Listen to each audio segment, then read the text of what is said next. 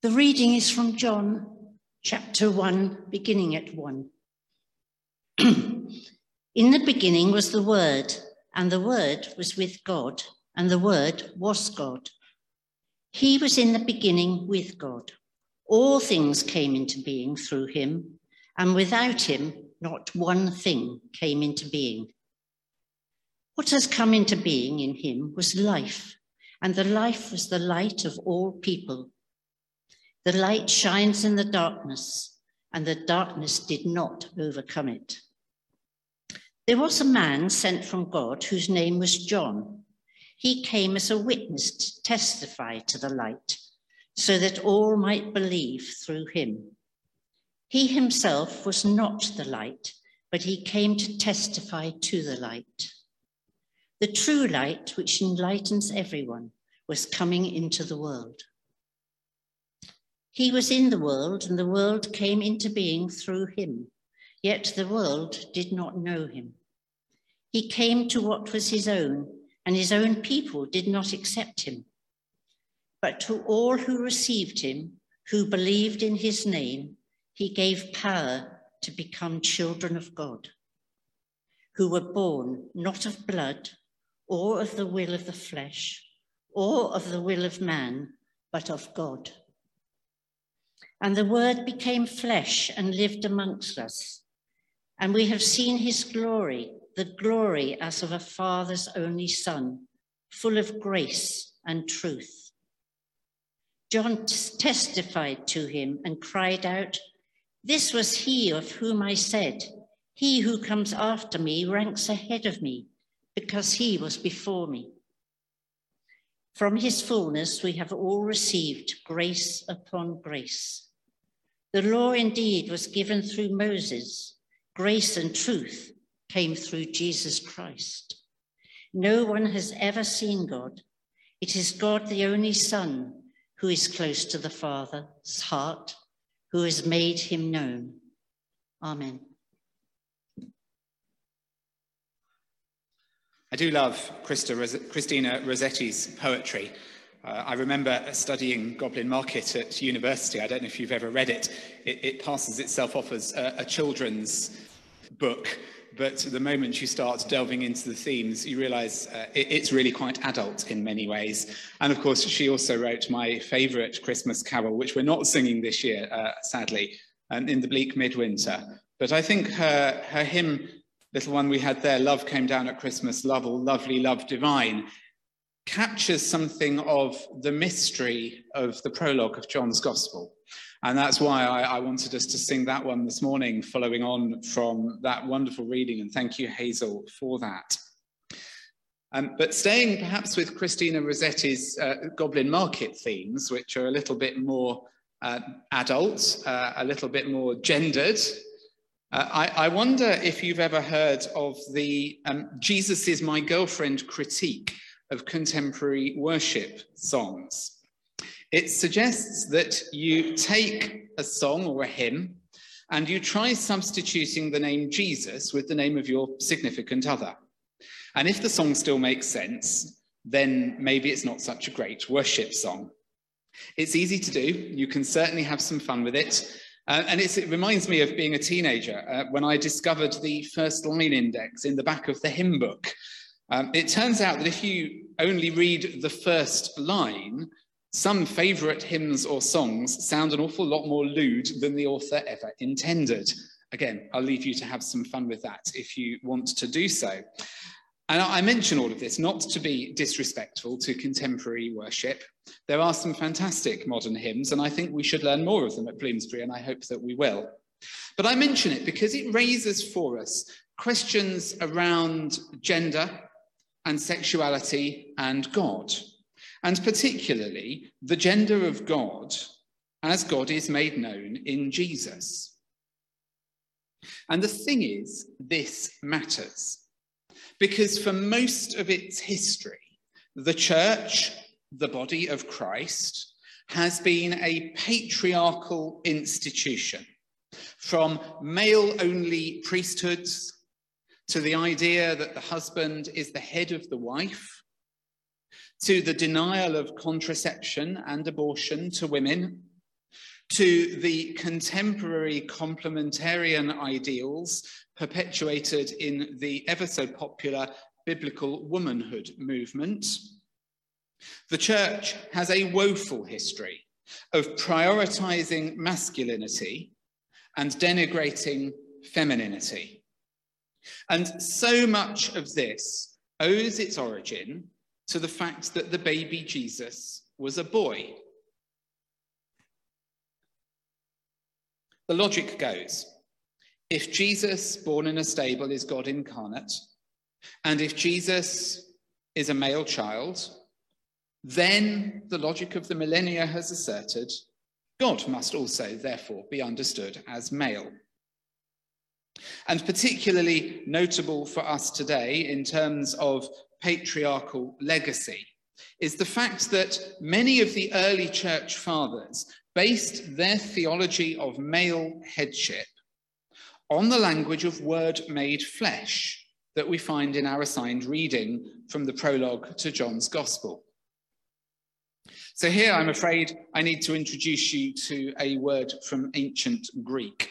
But that's okay, because we're all experts in classical Greek now, thanks to the naming convention adopted by the COVID-19 variants of concern. Now, admittedly, a global pandemic wasn't precisely how I wanted the world to learn biblical Greek, but I will take what I can get.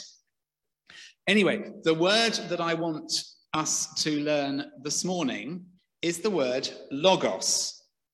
And perhaps ironically, the meaning of this word logos is in fact word. Logos is the ancient Greek term for a word, for a thing uttered in speech or language. And we meet this word, this logos, in two key areas from our reading for this morning. Verse 1. In the beginning was the Logos, and the Logos was with God, and the Logos was God. And then we get it again in verse 14. And the Logos became flesh and lived among us. And the thing is, in ancient Greek, Logos was a masculine word, but not in the rather simplistic way in which, for example, in French, a car is female, but an apple tree is male. Rather, in the ancient Greek world, the task of logos, the task of uttering or speaking truth, was a male domain. It was the men who spoke, the men who articulated thought. Women were considered to be merely those who echoed the logos uttered by the men. The philosopher Aristotle, who lived some 400 years before the writing of John's Gospel, had used this word logos to describe the rhetorical technique of reasoned discourse, the act of constructing a logical argument. And this was something which he saw as a male task, arising from what he believed were inherent masculine characteristics. And here we are 2,500 years later, and we still play to this, don't we? This idea that the men are the logical ones and the women are the feeling ones. I mean, what nonsense. But anyway, that comes from Aristotle. And then building on this, the Stoic philosophers of the ancient Greek world had taught that the speaking of reason and logic, the delivery of logos, was the act of speaking order into a chaotic world. And for them, the universe only made sense because the reason and logic of the logos, which they saw as an almost divine word that brought order, was spoken into an otherwise chaotic world. And so these ancient Greek concepts that lie behind this word logos, of it being male, of it being logical, of it being almost divine, these dominated the thought world in which Christianity grew and developed as Christianity moved from being a Hebrew breakaway religion into being a religion of the Greek and Latin-speaking world. And they became fused, these ideas, with the way in which the early church sought to understand the prologue to John's Gospel. So when we hear of a logos made flesh, or of a logos which was in the beginning with God and which was God, what happened, perhaps predictably, was that God, the originator of this divine word, this divine logos, came to be understood as inherently male, inherently rational. God was the man who spoke order into chaos and logic into irrationality. And what God spoke, according to John's Gospel, was Jesus. The baby boy born in the manger was the Word incarnate, who became the man who then called 12 male disciples. Well, today I want us to begin to pick apart this language and heritage of patriarchy. And I want us to start to see that God is not so easily defined as male. Today's sermon is actually the beginning of a new series on John's Gospel, which we will be following through the story of Jesus' life using this Gospel up to Easter. And it's important to us to think about this foundational issue of gender, because as we will discover in the coming months, the story of Jesus in the fourth Gospel consistently and persistently challenges the gender-based hierarchies that dominated the ancient world and which continue to dominate our world today. Well, it won't have escaped anyone's attention that gender is less easily defined than you might at first think. Biologically, of course, it's reasonably straightforward. The presence of a Y chromosome will trigger the development of a male, and its absence will trigger the development of a female. However, whilst biological sex is, with some rare exceptions, easy enough to test for, gender is something far more complex. And those who study these things recognize that gender is a construct that overlays our underlying biology. At a simple level, for example, there is no biological reason why men should wear trousers and women should wear skirts. In fact, in some countries, men wear skirts too. And similarly, these days in our country, in our culture, there is nothing unusual in women wearing trousers. However, if I had come into this pulpit this morning wearing a dress, you might wonder what I was trying to say about my understanding of my gender, unless, of course, that dress was a clerical dress, in which case you might wonder why I'd suddenly gone all Anglican on you. You see, even at the level of what we wear, gender is fluid. It is non-defined. And you can write this across other areas of our being, from speech patterns to movement to occupation. And whilst some of us find that our biological sex and our gender identity feel in harmony, others find that their gender identity is more diverse, more fluid, less binary than male or female. And so we have a glorious set of words that have emerged to describe people's understanding and experience of who they are. And I'm not going to try and define these for us today, because I do want to get back to John's Gospel. But as we do so, I'd like us to hold in our minds the fact that the concepts of male and female are not always experienced in the same way by different people. And so any overarching framework that seeks to define what it must be to be male or what it must be to be female is likely to be experienced as oppressive by those who don't fit that particular definition. So back to logos, this ancient Greek term for masculine rationality, which came to define the Christian understanding of a male God, of a male priesthood, and of a patriarchal authority structure that existed within both society and the home. And here we need to depart from the world of Greek thought and remember that the fourth gospel, although it was written in Greek, was written by someone who was thoroughly Jewish. And we need to remember that the thought world of John's gospel owes at least as much to the Hebrew Bible as it does to Aristotle and the Stoics. The clue here is in the opening words of the gospel, which echo the opening words of the book of Genesis. In the beginning, God created. The book of Genesis begins. John's gospel. In the beginning was the Logos. The author of John's gospel is wanting his readers to make a connection between the story of God speaking creation into being, separating light from darkness and declaring it good, and the story he is seeking to tell about the Word made flesh, that is the light shining in the darkness of the world. But of course, the creation story from Genesis isn't just about the mechanics of creating the cosmos. It's also a story about the creation of humans.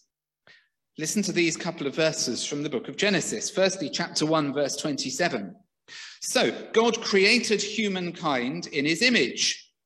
In the image of God, he created them, male and female. He created them. And then chapter 5, verses 1 to 2. When God created humankind, he made them in the likeness of God. Male and female, he created them and he blessed them and named them humankind when they were created. And here we need to notice something significant about gender. And it is this: there is diversity of gender within God. And this then is reflected in the diversity of gender that we find amongst humans.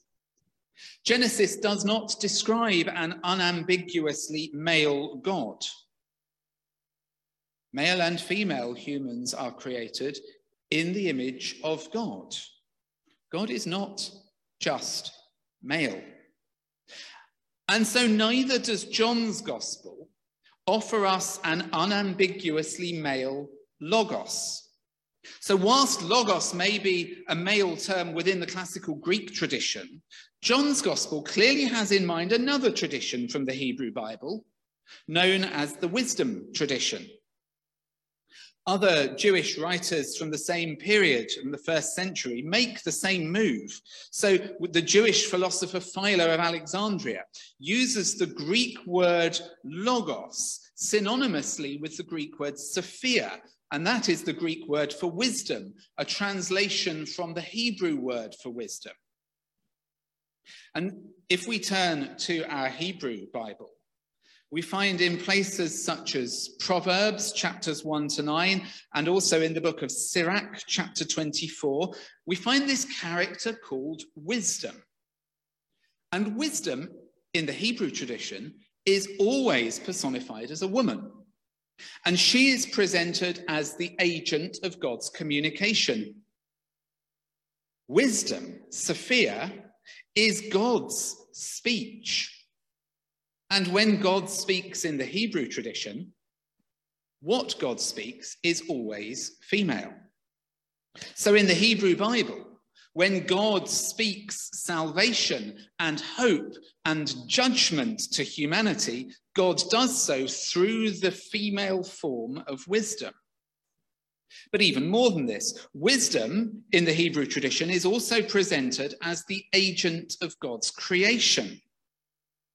She, that is wisdom, was in the beginning with God, and she participated with God in the creation of the world.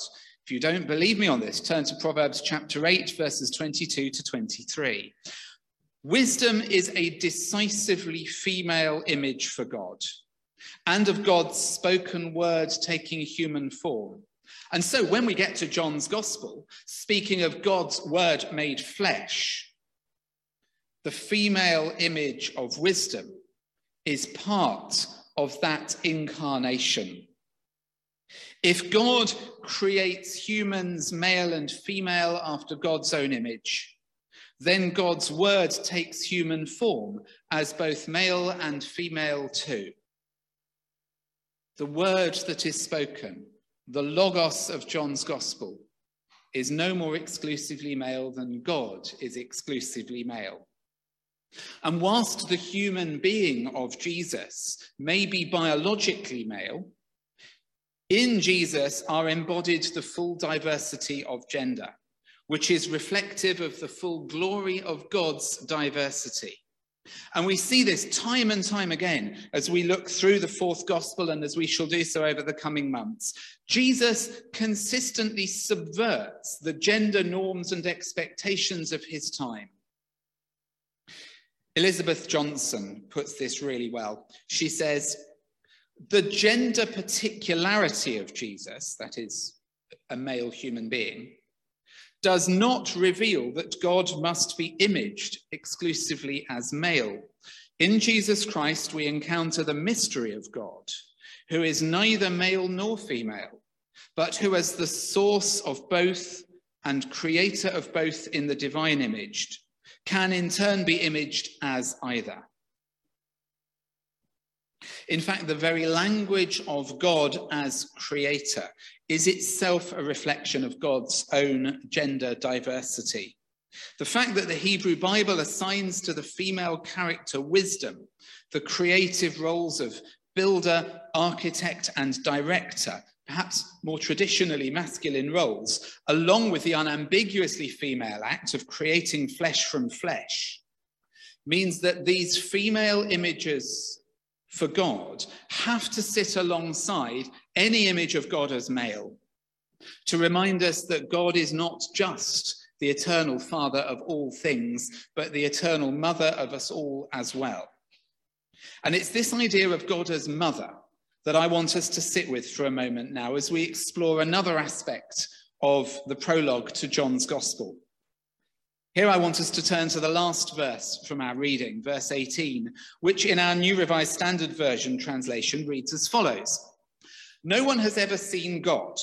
It is God, the only Son, who is close to the Father's heart, who has made him known. And here I have to ask you to forgive me for turning back to the Greek again, but I don't think this is the best translation. And just so you know, I'm going to borrow much of what I want to say about this verse from Caroline Lewis's remarkable commentary on John's Gospel. The first issue I have here is with the word son, because the earliest and most reliable manuscripts of the Gospel of John do not include the word son here. It was added later, most likely by scribes, on the basis that the father-son relationship between Jesus and God goes on to become a central theme of the fourth gospel. However, and interestingly for us, that does not seem to have been the original focus here in the prologue. Rather, John was showing his readers that Jesus reveals God's nature in a new and profoundly different way. And at this point in the story, the Logos is God, begotten of God, but not yet gendered, not yet God's Son. This is God's word and wisdom, embodied but ungendered, fully human and fully God. And then we come to another translation problem, which our Pew Bibles tell us that the begotten Logos is close to the Father's heart. But the word heart isn't actually used here. The Greek for the word heart is cardia, where you get things like, cardiac surgery from. John's Gospel knows that word. It uses it elsewhere. It does not use the word heart here. The word that is used in Greek here is really better translated using the word bosom. And I don't want any sniggering at the back. The King James Version rightly translates this, saying, the divine word, the Logos, is in the bosom of the Father. The reason later translations change this, opting for at the side of the Father or close to the heart of the Father, is because the word bosom has become, in many of our minds, mine too, inextricably linked with the heaving bosoms of period dramas. In other words, it makes us think of a woman's breasts. However, Margaret Miles, in her study of the breast as a religious symbol in art, argues that before the mid-18th century, the primary image for salvation was the infant Jesus nursing at the exposed breast of Mary. If you've ever taken a wander down to the National Gallery and had a look around at some of the medieval art that is on display there, you will have noticed there are an awful lot of classical artworks depicting Mary with an exposed breast nursing the infant Jesus. The believer viewing this picture is being invited to imagine themselves in Jesus' position, experiencing salvation coming from the breast, from the bosom of God, who is the nurturer of humanity. This is a big thing in Catholic art. Mary as an embodiment of God, nursing salvation to humans who become children of Mary and children of God after the pattern of Jesus, the child of God. Margaret Miles goes on to suggest that it was the advent of medical anatomy and printed pornography, which meant that depictions of the female body moved from being representations of the source of nourishment of life to believers to becoming a detached object of study or desire. And that from the kind of mid-18th century onwards, it became very difficult to artistically visualize God in this way. And so treating and viewing the breast as a religious symbol fell out of favor. And as a result, she notes that the primary representation of salvation in art moved from being the nursing baby Jesus to representations of the crucifixion. And it moved from being the Christmas story to the Easter story. Translations of John chapter 1, verse 18, published after the mid-18th century, tend to demonstrate this remarkable shift in the perception of the female body. Describing Jesus as nursing at the bosom or breast of God suddenly became sexualized or even sordid. And so Jesus being in the bosom of God became Jesus being by the side of God or close to the heart of God. However, to abandon this image in favor of more socially acceptable portrayals is, I think, problematic, because it removes from us a profoundly female image of God that is both scriptural and a significant part of the church's artistic tradition. The meaning conveyed in the image of Jesus at the bosom of God is one of extraordinary tenderness. One would be hard-pressed to find a description of a relationship more intimate than the nursing of a child at the child's mother's breast. And the rest of the Gospel of John depends on this description of Jesus' intimate relationship with God. Who God is for the believer as a child of God is that God is their parent, their mother, who provides everything necessary for the sustenance of life. And so God as the life sustainer in the fourth gospel, and all of the signs and words of Jesus, the adults that will follow, all of these bear witness to the one who is the source of true life. And this is a female image for God and also for Jesus. To be a disciple of Jesus is to become, like Jesus, a child of God, as we experience God, the nurturing mother, as well as God, the loving father. Interestingly, the only other time in the Gospel of John that the word bosom is used is in chapter 13, verse 23, at the Last Supper story. And here we have the disciple whom Jesus loves resting his head against the bosom of Jesus. And those reading the gospel are encouraged to emulate this disciple and to share with him in the intimacy of his relationship with his Saviour, just as Jesus invites us to share in the intimacy of his relationship with God.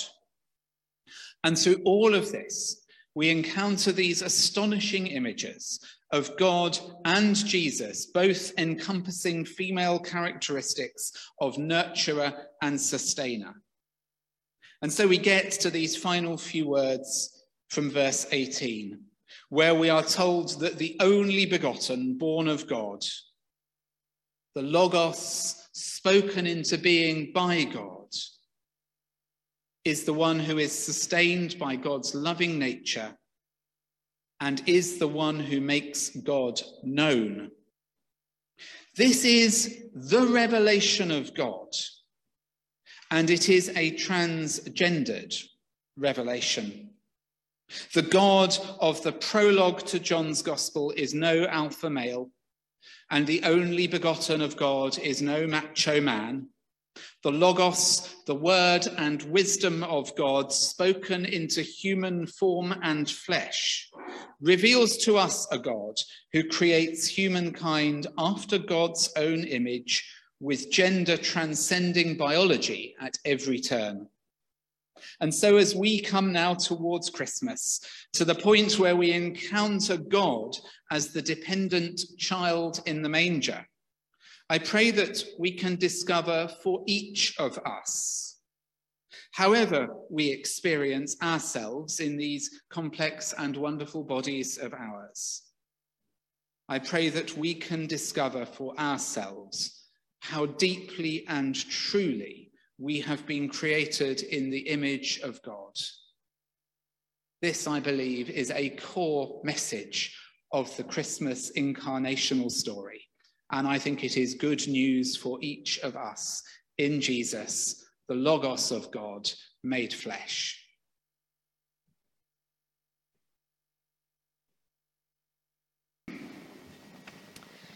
For the prayer this morning, I've taken some inspiration from Christina Rossetti's Love Came Down at Christmas, and I was delighted to see that it was one of the hymns we sang this morning, so I don't need to read it to you. So let's pray. On Friday, in our carol service, we celebrated the beautiful music, tree, lights, and a crowd.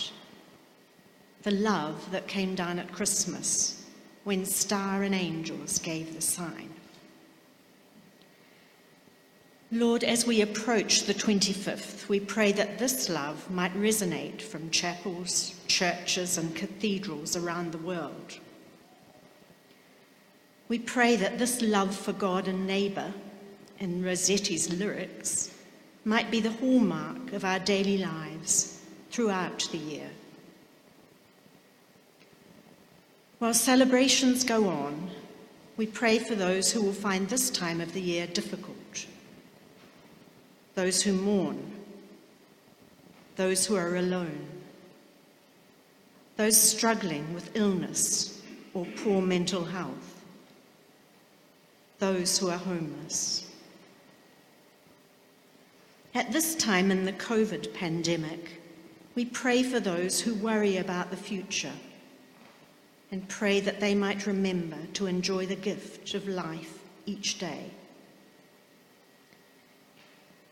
We pray for those who've been affected by the tornadoes in America and those in our own country still affected by the aftermath of recent storms.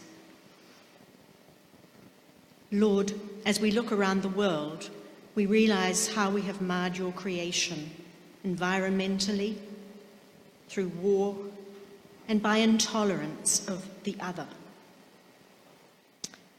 We pray for peace. We pray for just and transparent governments. And we pray for a care for the natural world. Help us to look from what so often appears to be the darkness of our world to the light that shines in the darkness and gives us hope. Amen.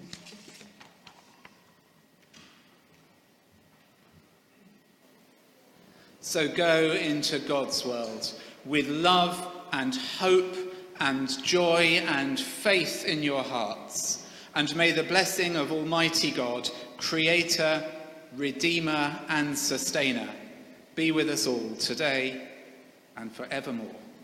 Amen.